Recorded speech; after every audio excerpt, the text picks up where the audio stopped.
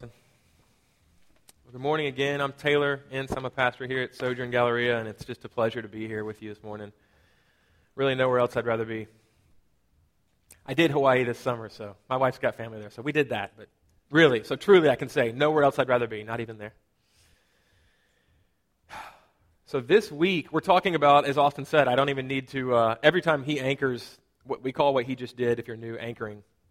Every time he anchors, I feel like he gives a little mini sermon so I can kind of come in and just keep preaching, so it's great. He gave a great introduction to this 4-week Life Together series. Who are we in light of Christ, and how should we then live? So this morning we're talking about what Peter does in 1 Peter chapter 2, the first few verses.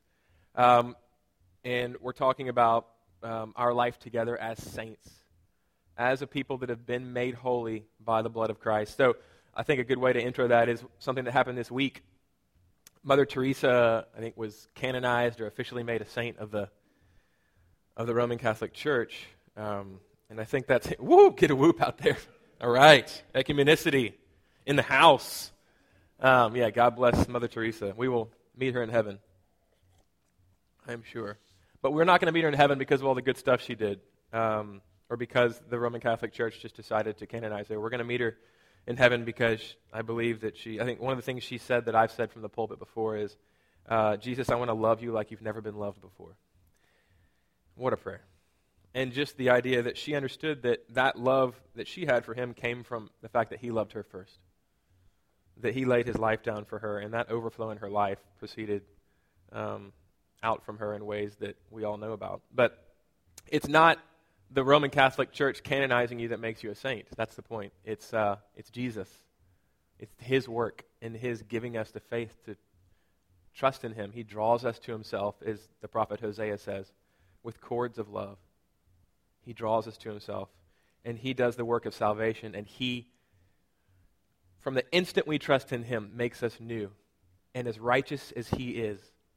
And he pays for those sins and has paid for them on the cross. And so we, as a church, as a people, this isn't the church, we are the church, as a people who trust in Christ and who follow him, we've been made new, we've been made holy, we've been set apart for a purpose, for his mission in the world to be his body, and we are, the word saint means holy, or set apart, we are holy. So we don't have to be canonized by the Roman Catholic Church. None of us probably will be, for at least 2 reasons.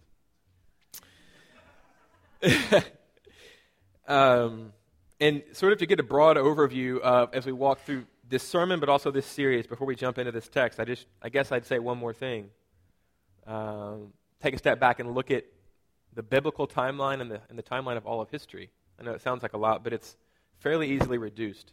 The Bible tells us that God created us. He created all things. He spoke all things into existence. He's separate from creation, but very much involved, intimately involved in it. And he made all things for his pleasure and out of the overflow of his being and who he is.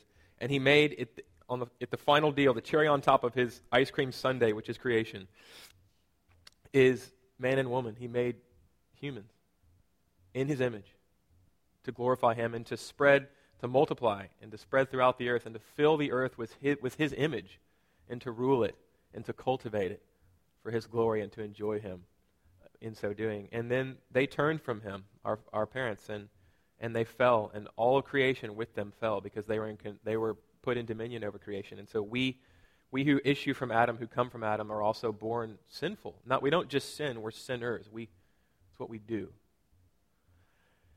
in our broken state. And so God made Adam and Eve to rule creation, but they fell, they rebelled, and all creation with them. And then Israel comes along a little bit later in the biblical narrative, in the biblical march. Israel comes along, and some people will refer to Israel, the nation of Israel that comes from Abraham, the man of faith, as the corporate Adam. They were also, like Adam, they were given a garden land. They were put in a garden land, the promised land, just like Adam and Eve were. And they were told to be fruitful and multiply. Here's a land, I'm going to make you a people. Just like he said to Adam and Eve. Let's do it again. Show the world who I am. Be fruitful and multiply. Fill it with my image. Israel failed. The whole Old Testament, from Genesis 12 to Malachi 4, is a story of their failure.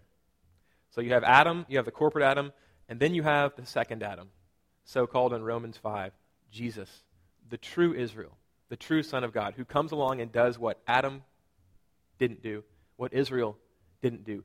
He obeys the Father from the heart, and rather than getting the benefits of that and getting to be fruitful and multiply, he takes our sin upon himself. He pays the penalty that all that Aaron and Adam deserve to pay. And he begins the process of a new creation whereby his body, the church, goes out into all the earth to fulfill what Adam was commissioned to do but didn't do, and what Israel was commissioned to do but didn't do. And so that's our life together as saints, is a mission to fulfill the Great Commission, which is really, I call it the second Great Commission that Jesus gives. Go, and I have all authority has been given to me. Go therefore and make disciples of all nations. He told Adam the same thing, basically. Be fruitful and multiply. But it didn't work out. But praise be to God, there was no plan B. Jesus was the plan all along. He has fulfilled what Adam couldn't do and what Israel couldn't do. So in him, we are his body. And Peter's talking about a little bit what that, because of what Jesus has done, because he's fulfilled that, we're given this commission to go and see creation renewed in his name, to go and see people won to Christ and brought from death to life, and to see the culture around them change, to see things brought to life. So that's what Peter's talking about here, sort of an overview. Let's dive into this text.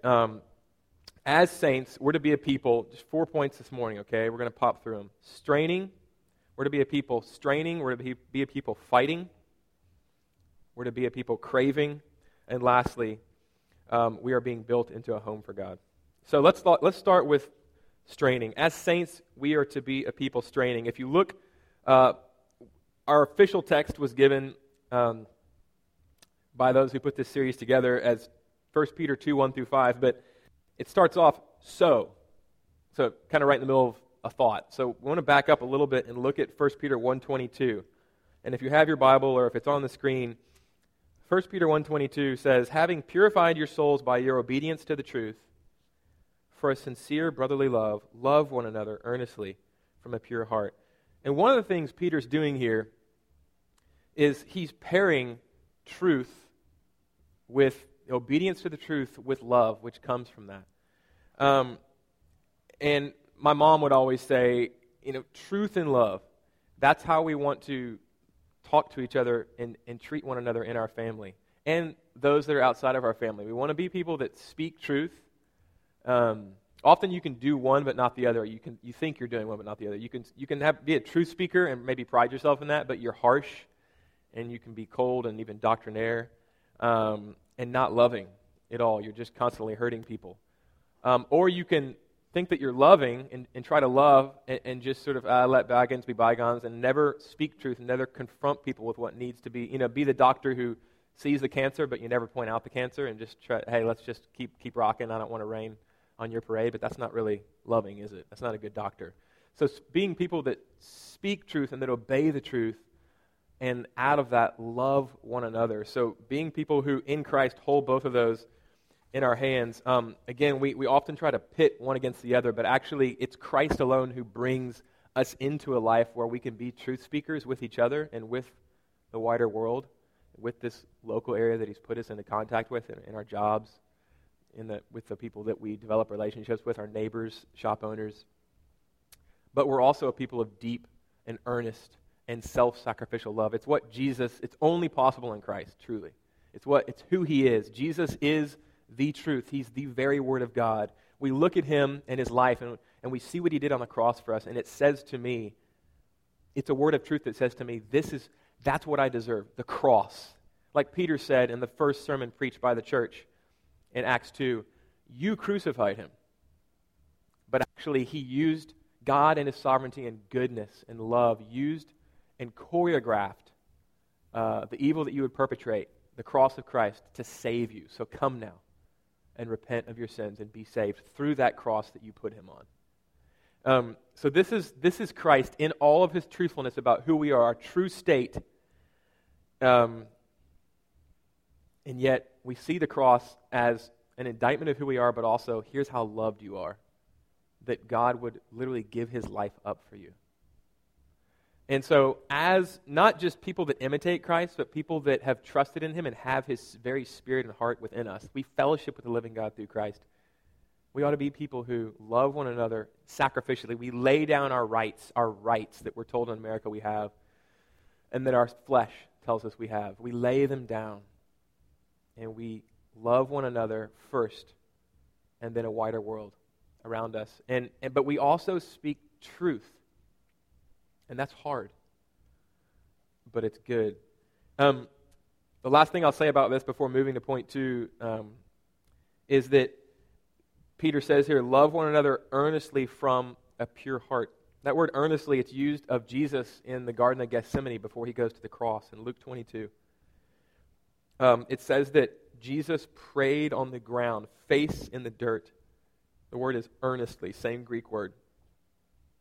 And then the phrase after that is, and he sweat drops of blood. And then he went to the cross.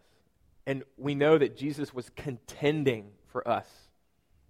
He was doing battle with spiritual forces beyond our understanding in that garden. And that's the same word that Peter uses here, saying, love one another in that way. Earnestly, contending, fighting. So if there's an image for each point, if you think, we all think with images. Don't think of an elephant. You know what I mean? We all think of images. Think of a servant. Think of this point being, they've already forgotten, we are people as saints who ought to be straining or striving to love one another in truth, right? Think of this image as the image of a servant whose highest ambition is to go low, who face in the dirt is striving to outserve one another because of what Christ is and because of who he's made us. So servants. So second point, as saints, we're not only to be striving and straining to love and truth, but we're to be a people fighting. Look at 1 Peter 2:1, the sort of formal beginning of our text. So put away all malice, Peter says, and all deceit. So in light of who you are, right? In light of what Jesus has done for you. So put away all malice and all deceit and hypocrisy and envy and slander. So notice that he says to do some things here. Put these things away that tend to be so delicious that you tend to operate in your flesh. I mean, these things are very familiar to me, these 5 things. I operate in these more than I want to admit.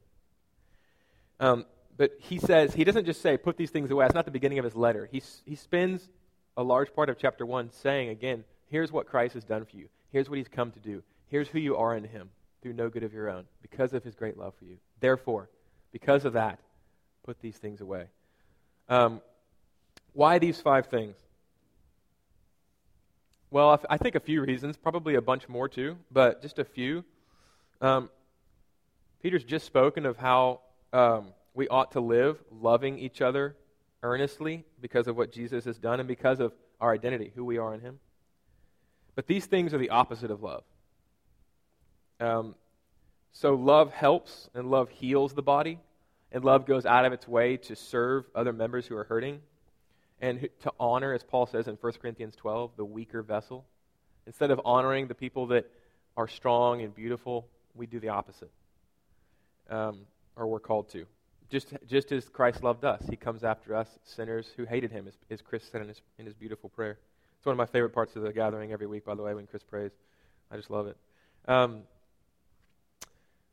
So love helps and heals the body, it heals the saints. These things harm. They do the exact opposite. So I think Peter still has the body in mind here. Who are we as saints? Don't do things that tear the body down. These things do. There are also things that are word-based, and Peter's just talked about truth in love. Well, this is the opposite of truth in love. These 5 things, and Peter could have picked a bunch, so why these? Looking for commonalities. These 5 things are falseness in hatred. I mean, they're hateful and they're false.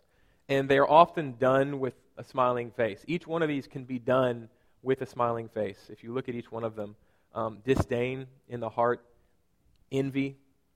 You can be envying the very person that you're treating really well on the surface that's right in front of you, but really kind of wishing that they were not. It's not good that you exist. I wish I had your stuff. Hypocrisy, slander. These things are they're done with a surface of smiling, with a false surface of presenting one thing and being another. They're duplicitous. They're the opposite of what Peter has called us to and what he said that we are in Christ and who Christ is to us. And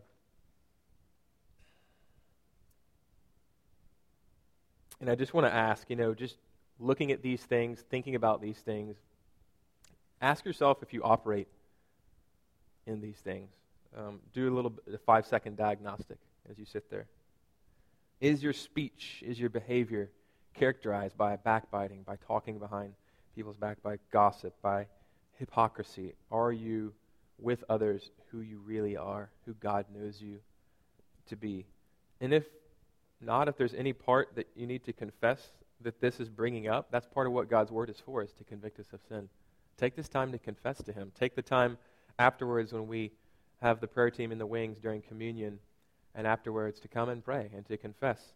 And that's part of our life together, is confessing our sins to one another, being transparent in our conviction, and then having others help us to walk out of these things. So, on that note, I want you to take heart, because Peter's not saying that we're going to be free of these things. How do we know that? How do we know that he's not expecting that we're completely free of these things? Because of what he says. He doesn't say these things shouldn't be anywhere in sight. He says put them away. And he's talking to the church. He's talking to believers. He's talking to us. And I'm not assuming all of us are believers. If you haven't trusted in Christ and looked to him to pay the price that you deserve to pay to God, and to give you his full righteousness through his life. Man, I'm glad you're here. But a lot of us are believers, and this visible church, full of lots and lots of believers, of true followers of Christ, and yet Peter's speaking to them. He's writing this letter to them, and he's saying, it's actually kind of to the church abroad in modern-day Turkey and Asia Minor. And he's saying, put these things away. I know they're present in some degree, but put them away. He's saying fight. Again, back to that, as saints, we ought to fight. We ought to fight because these things, like I said, they're tasty. Each one of them, except for envy. Envy is the only one of these 5 that doesn't provide any pleasure. From the get-go, envy, it just eats you up. It's just a bitter pill from the start. The rest of them are quite tasty, at least in the beginning. But he's saying that, look, you ought to be pursuing something that you should cultivate a greater taste for, and ought to have a taste for as a believer, and that is for the milk of the word, which we'll get to. So he's saying fight, put these things away. So if we could sort of sloganize what he's saying here, he's kind of using the Nike slogan, which would be just do it, right? You have the strength in Christ. You are a new creation. Put these things away.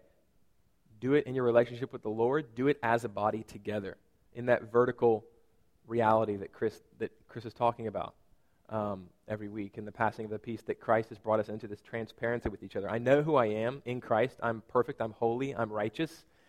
But I need to put things away daily. I need to repent of things daily. Help me, brother. Help me, sister, to do that. And how can you unless you're speaking the truth to me and I'm speaking the truth to you about what I see, but also what I see in my own heart. So just do it. But then we kind of see also that he's not just saying just do it. He's also appealing in this next verse, in verse 3, to, look, crave the milk, long for the milk that will nourish you as a new creation in Christ. And we'll talk about what that is. If he appealed to the Nike slogan, just do it, he's appealing to the Sprite slogan. I know I'm being anachronistic, but he's appealing to the Sprite slogan here, obey your thirst. Okay, and I've taken this from someone else who does a Bible study, Dwight Edwards, who does a Bible study on Thursdays. It was too good. I couldn't refuse. Obey your thirst. So he's saying, look, don't just muscle up. Know that you, as a new creation, have a God-implanted desire for him. And only he, regardless of whether you're old or new creation, regardless of who you've trusted in, only he's going to satisfy you. And in the end, it's really knowing that. Like I talked about last week, it's really knowing that, as Thomas Chalmers in his sermon, the expulsive power of a new affection, knowing that Christ, I'm made for him, I'm made to desire him, and only he's going to satisfy my chief desires. And the other things that I run after, they're not going to satisfy because I wasn't made for them. It's like putting milk in your gas tank. It just doesn't work. It's like eating ash. It first might be a tasty morsel, but it's eventually going to turn to ash, and it's not going to fuel you. We're made to be fueled by Christ. We're made to be satisfied by God alone, and that's what Christ brought us to. He came to die and to live again so that we might be brought to God. So anything else that you pursue in your life is going to provide continual disappointment. And yet, one of the ways that I know that I'm so broken in my flesh and that Christ truly did come to make me totally new is that I know that cognitively. I know that nothing else is going to satisfy, but every morning I wake up pursuing other things. Every morning. It's like every morning I drift into atheism, and I have to remind myself again in the Scriptures, in prayer, in community, in worship, of the truth of the fact that I'm made for God alone. But in my flesh, I'm just drifting. I'm constantly drifting and pursuing other things. So not just not just a new taste that we've been given as new creatures in Christ, but also we have a new power. Again, this is sort of implicit in the fact that he says, just put these things away, these false things that we do behind people's backs with these facades up. He's saying that we actually have a power to put these things away and to embrace truth and love. There was a professor at a Christian training college in Britain that he was a missionary for a long time in Asia to Muslims chiefly, and he said, I realized when my Muslim friends would talk to me about how it was impossible to look at a woman who wasn't totally covered, even if her ankles or her wrists or her neck were showing, it was like you can't not lust. After his Muslim friends would say, after a woman like that. And he said, I finally realized it was a theological issue. They don't have the Spirit of God inside of them. By faith in what Christ has done for them, they don't have God residing in them. They're dead in their sins and trespasses. They're trying to clean themselves up to get to God, to obey Him, to do a certain amount of things right. We are new creatures in Christ. What is a Christian? A Christian is someone who's new, qualitatively, period. You're either dead or you're alive. Those are the two races, if you will, on the earth. That's it. You're dead or you're alive.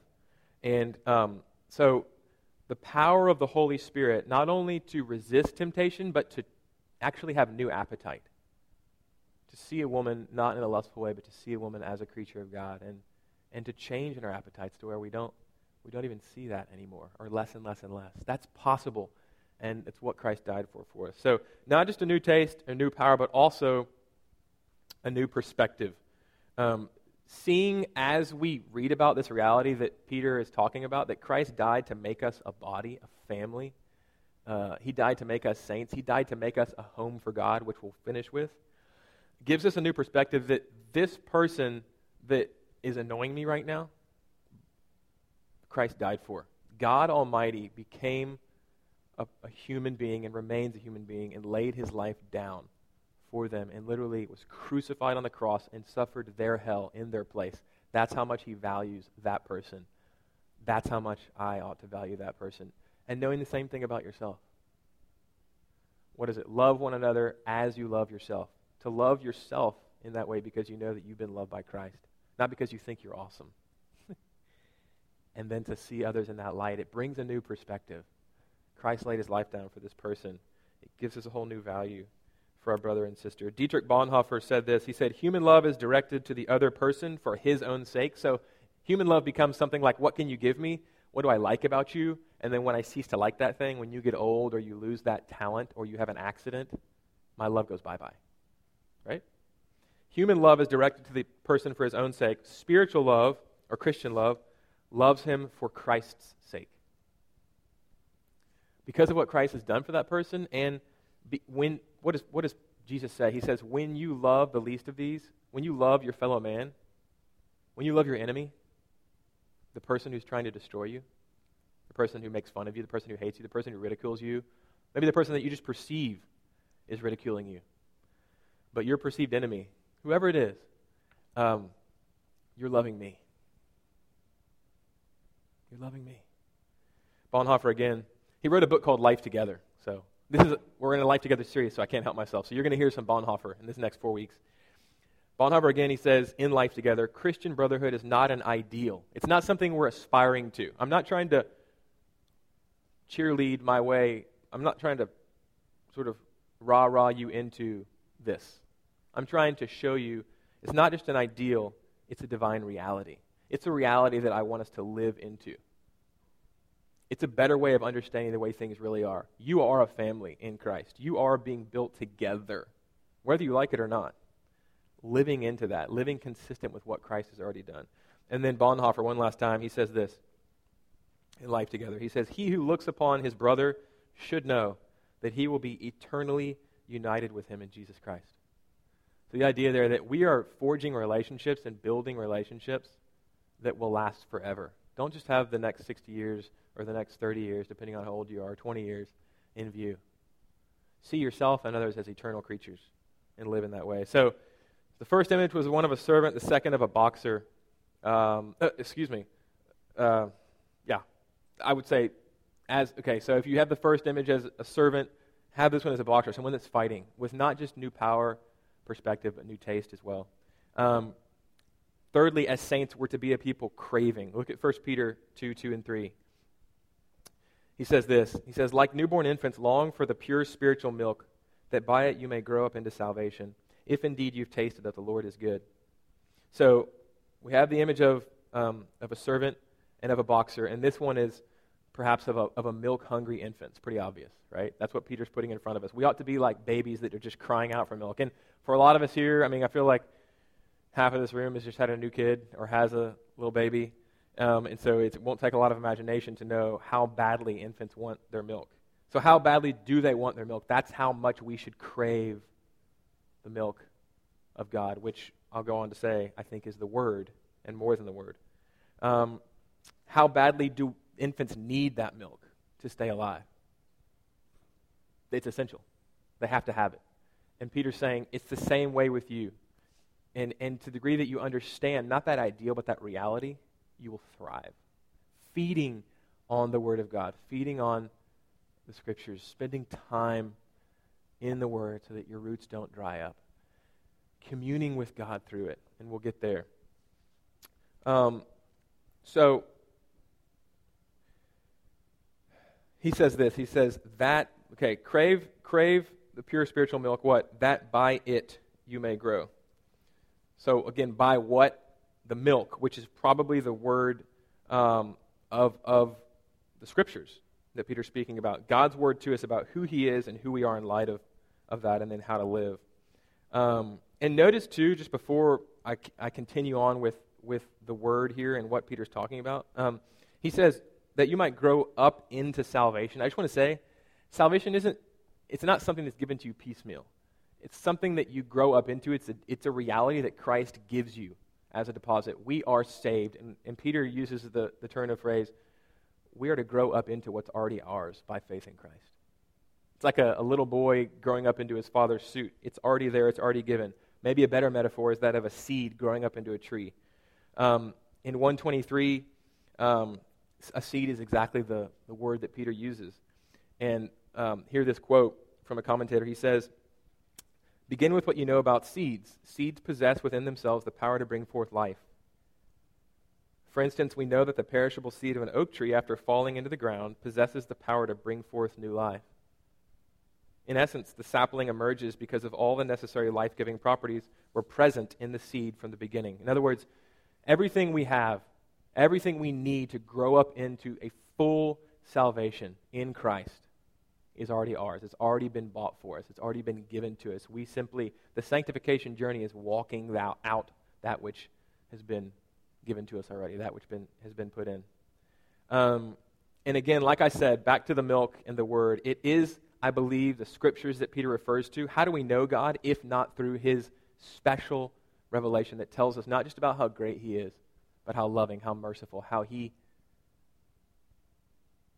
took on the nature of a servant to save us, how he went to the cross for us. How, if we neglect this, can we know God? We really can't know him in his particulars and in his compassion and in his heart. But notice, Peter goes on to say, I think it's more than just studying the Scriptures. He goes on to say in verse 3, what? 1 Peter 2:3, he says, "If indeed you have tasted that the Lord is good." So, he doesn't say if indeed you've tasted that your Bible is good. Studying your Bible, marinating in the Scriptures, meditating on the Word day and night, like the Psalm 1 man, like Joshua, like Jesus did, is the way to the Lord himself. Okay? This word, this small w word, is to lead us to the big W word, to the Word incarnate, to Jesus Christ, the one who shows us and tells us exactly what God is like because he is God in the flesh. If you look at Hebrews 4, other parts of the counsel of God confirm this, right? So if you look at Hebrews 4, verse 12, a lot of us know this verse. It's kind of like a fridge magnet verse.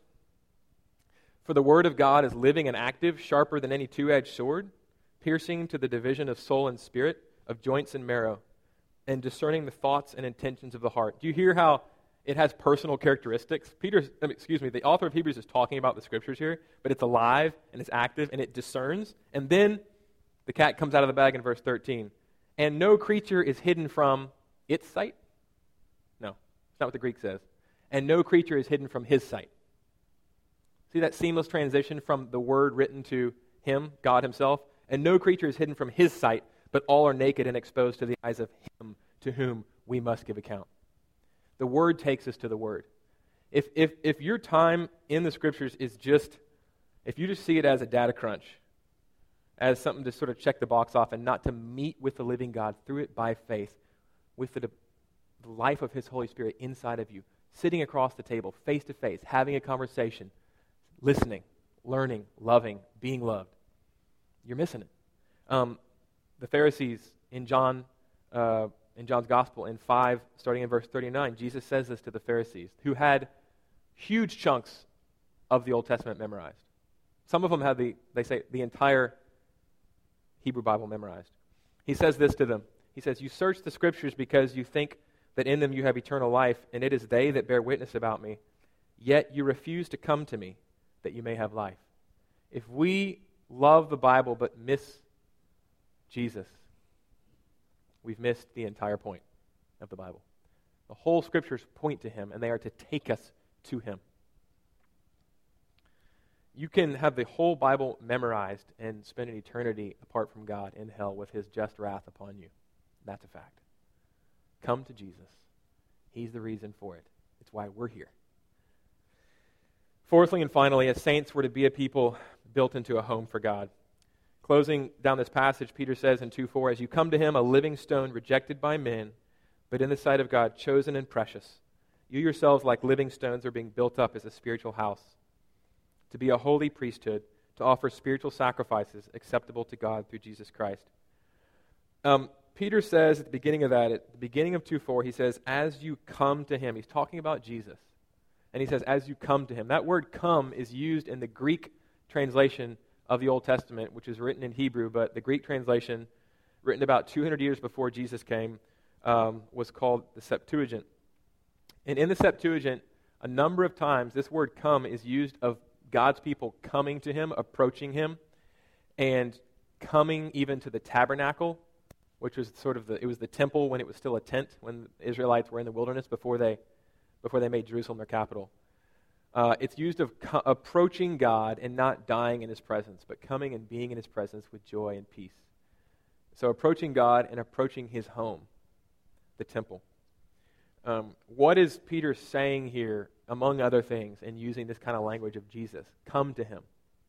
He's saying, come to God. He's saying Jesus is God, and as we approach Jesus by faith in what he's done for us and that he loves us that much, and that I'm that evil, and that I deserve what you took, and I accept that, and I believe on you, we approach God himself. And not only God himself, but we approach the temple, the meeting place between God and man, that the temple of non-living stones in the Old Testament pointed to. That was its whole purpose. It wasn't ever just so animal sacrifices could be made and take away sins. As the author of Hebrews says, animal sacrifices don't take away sin. God's just. He doesn't think that the blood of a cow is going to take away your eternal sin before his face. It's just not possible. It was a pointer to the real temple, the fleshly temple, the meeting place of God and man. Jesus Christ is that temple. Not only, and this is what Peter's saying here, and this is what he goes on to say later, which we'll talk about in 2 weeks, I think, but not only is Jesus the only place where we can meet with God and not be destroyed,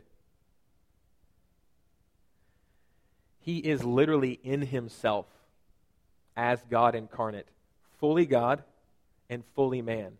He is, I don't know if the word confluence is heretical or not. Probably is.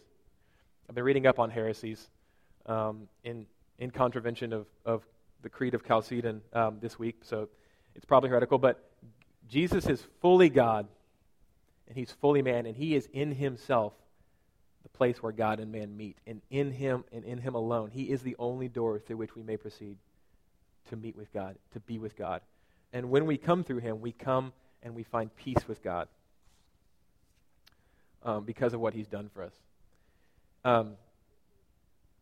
So Peter says here, Christ as he's the cornerstone of the temple. He is the temple, but he's the foundation stone, the cornerstone on which you as believers in him are being built. So you're being built into him in a living, intimate, real way that will last forever. As a home for God, the place where God dwells, and the place where people can find peace with God. So what has Jesus done? What has he created on earth to be the place where people can find peace with God? The church. Us. We are emissaries of the fact that God has made a way for sinful humans to be with him, to be loved by him, to move from death to life. As the temple, we are being built into a temple, a spiritual house for God. So Jesus is the temple. He's also the sacrifice. He's the perfect sacrifice to which all those animals pointed all along. He paid for all the sins of those who would trust in him on that cross. He endured everything we deserve, all of our hell. He took, because God is just. He can't let things off the hook. There's no off the hook with God. Either Jesus paid for it for you, or you will pay for it. That's it. And so Jesus, he's not just the temple, the place where God and man meet in peace. He's the sacrifice made there. And he's also the priest who offered himself. The one who stands between God and man and says, let me offer something innocent to die in the place of the guilty so the guilty can be with God. That's what Jesus is for us. He's our temple. He's our sacrifice. He's our priest. And in light of that, Peter says, again, you, the church, are being built onto who Christ is and what he's done for you as a home for God. You are the priests. As Paul says in 2 Corinthians 5, therefore be reconciled to God. Let the gospel burst forth from your lips in the way that you live, in such a way that you understand that there is no plan B for world conquest. There is no plan B for the Great Commission. There is no plan B for all things being renewed. Until he comes again, his plan is the church.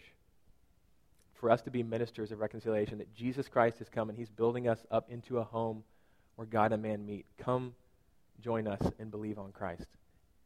So a little bit of application, and then we're finished. Just two or three things. So first thing I want to say is, one way that I think we can live this out, and one way that I think we do live this out well, better than any church I've seen, but we still have, an infinite distance to go, right? Is proximity. So living close together. We put a lot of emphasis on that as a church, and a lot of that comes out of texts like these. A house, stones being built onto one another, they touch each other. They're close. They hang together. They can't be disparate. You have to share life to be a home. Literally, you have to be close together. It helps. It helps to live out life together. And it's commonsensical for most people in the history of the world, but for us, it's not, because we tend to live far apart, especially in Houston, and that's really almost 100% a result of the automobile, which is something that came about, a little over 100 years ago. So before 100 years ago, for all the history of the world, people lived, whether in cities, even more in cities on top of each other, or in villages, pretty much together in community. They knew each other. They shared life. And so that's really, we don't just want to do that because it's trendy. We want to do it because we believe that is one way that a great way that we can express, that we can share life together as a people of God, and that we can express to the world that we are his home, and that we can invite people into that. So the parish model is really built on that. If you're new and we're encouraging you, which we are, to jump into a parish, you don't have to join one, but jump in and go have a meal and meet these people and see who they are. Pick the place closest to you. That's what we would always encourage you to do. For a lot of reasons, but one of them is that we want to be in community. We want to share life together. We want to be able to be close so we can know what we're struggling with, so we can share the truth in love with one another, and so that we can actually be a presence in our neighborhoods.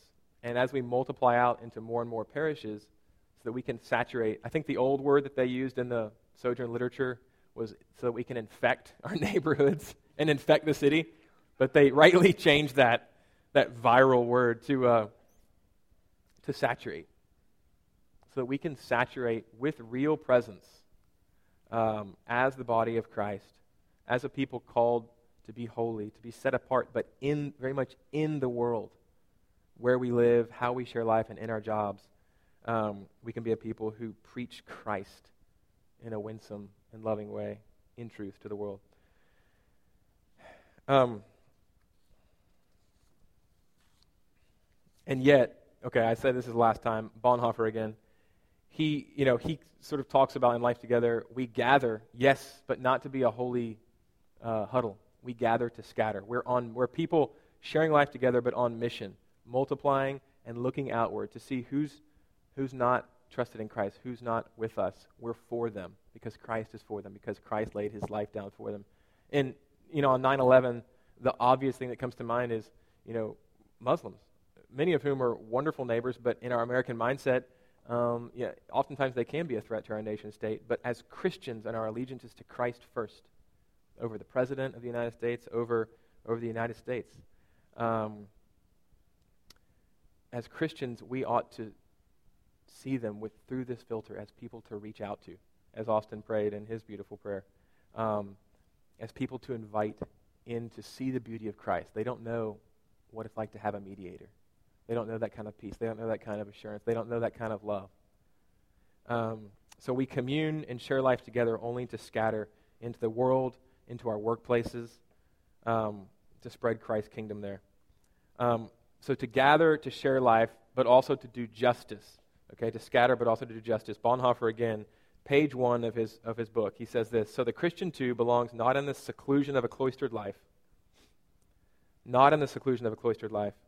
which we can tend toward an ingrown sort of life together if we don't understand that Christ has called us to mission, the great commission, to go out and make disciples. Okay, it's not just about loving life together, and it is that, but through that to explode because of what Christ has done outward into the world.